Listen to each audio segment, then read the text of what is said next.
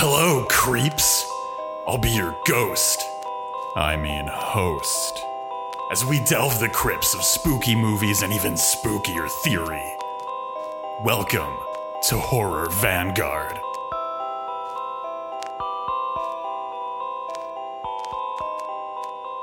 Hello everybody.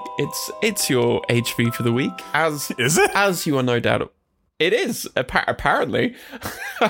It is the Brotherhood of the horror movie podcasts.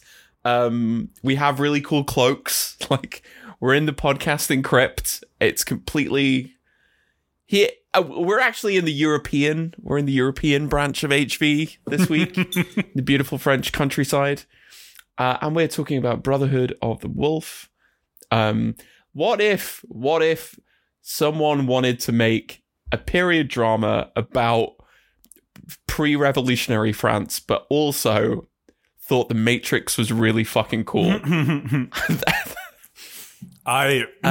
This is a brilliant movie, and I also appreciate the fact that owing to somewhat recent geopolitical events, neither of us are European, so this is pretty sweet. This is our first episode recorded on the continent and political body that is Europe.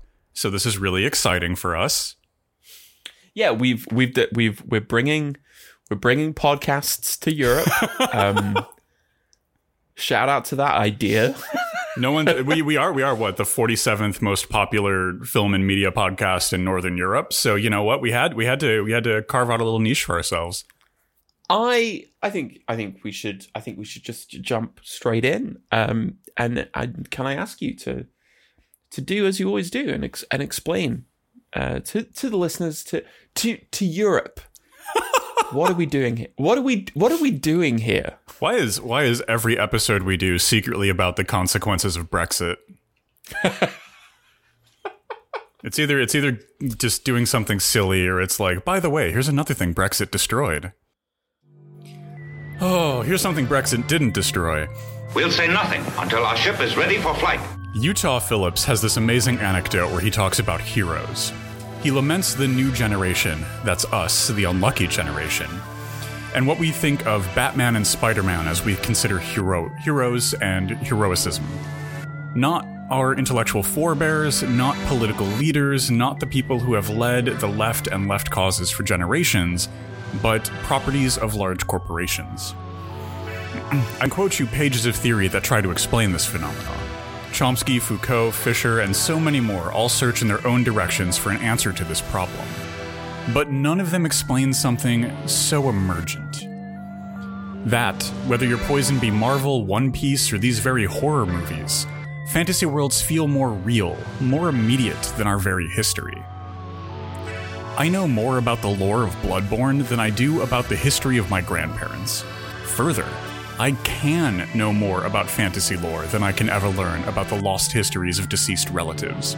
I can close my eyes and walk old Yarnum, discover endless reams of lore and interpretation on Bloodborne's many topics, but the history of who has lived in my apartment is an intractable phantom, whose presence can only be logically deduced but never known.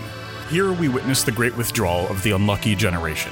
We are children of the fantastic, bereft of the real, countered by a seismic psychic shrinking. Born too late to reap the fruit of a newly industrialized world, and too early to write the histories of its aftermath. Ours is a moment defined by the horrific, utopian potential of loss. We have lost so much. But what if we have a few more things that must be discarded along our generational journey? The fantasy realms that hold us in such deep thrall are a captive predator in their master's clothing. The work of creating new worlds is natural to the work of the utopian left. But here in this moment we find it dressed in the scraps of rotting skins of late-stage capitalism. A tale of what could be hemmed in by its own flayed flesh. We have things to lose, things we must lose.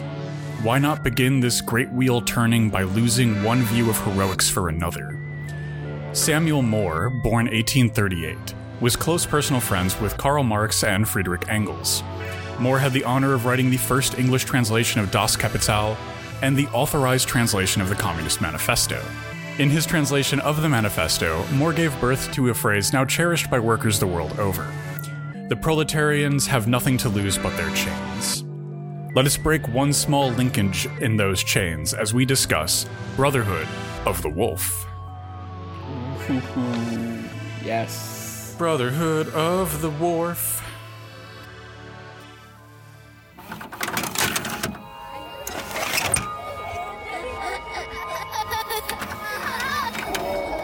In herein, oh dear, oh my god, like, deep breaths, deep breaths.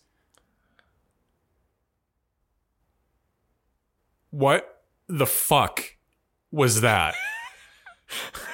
Because it's like romantic, but no, he's going off to Algeria to like maintain the French colony. We hope you've enjoyed the Dread Discourse. Until next week, stay spooky.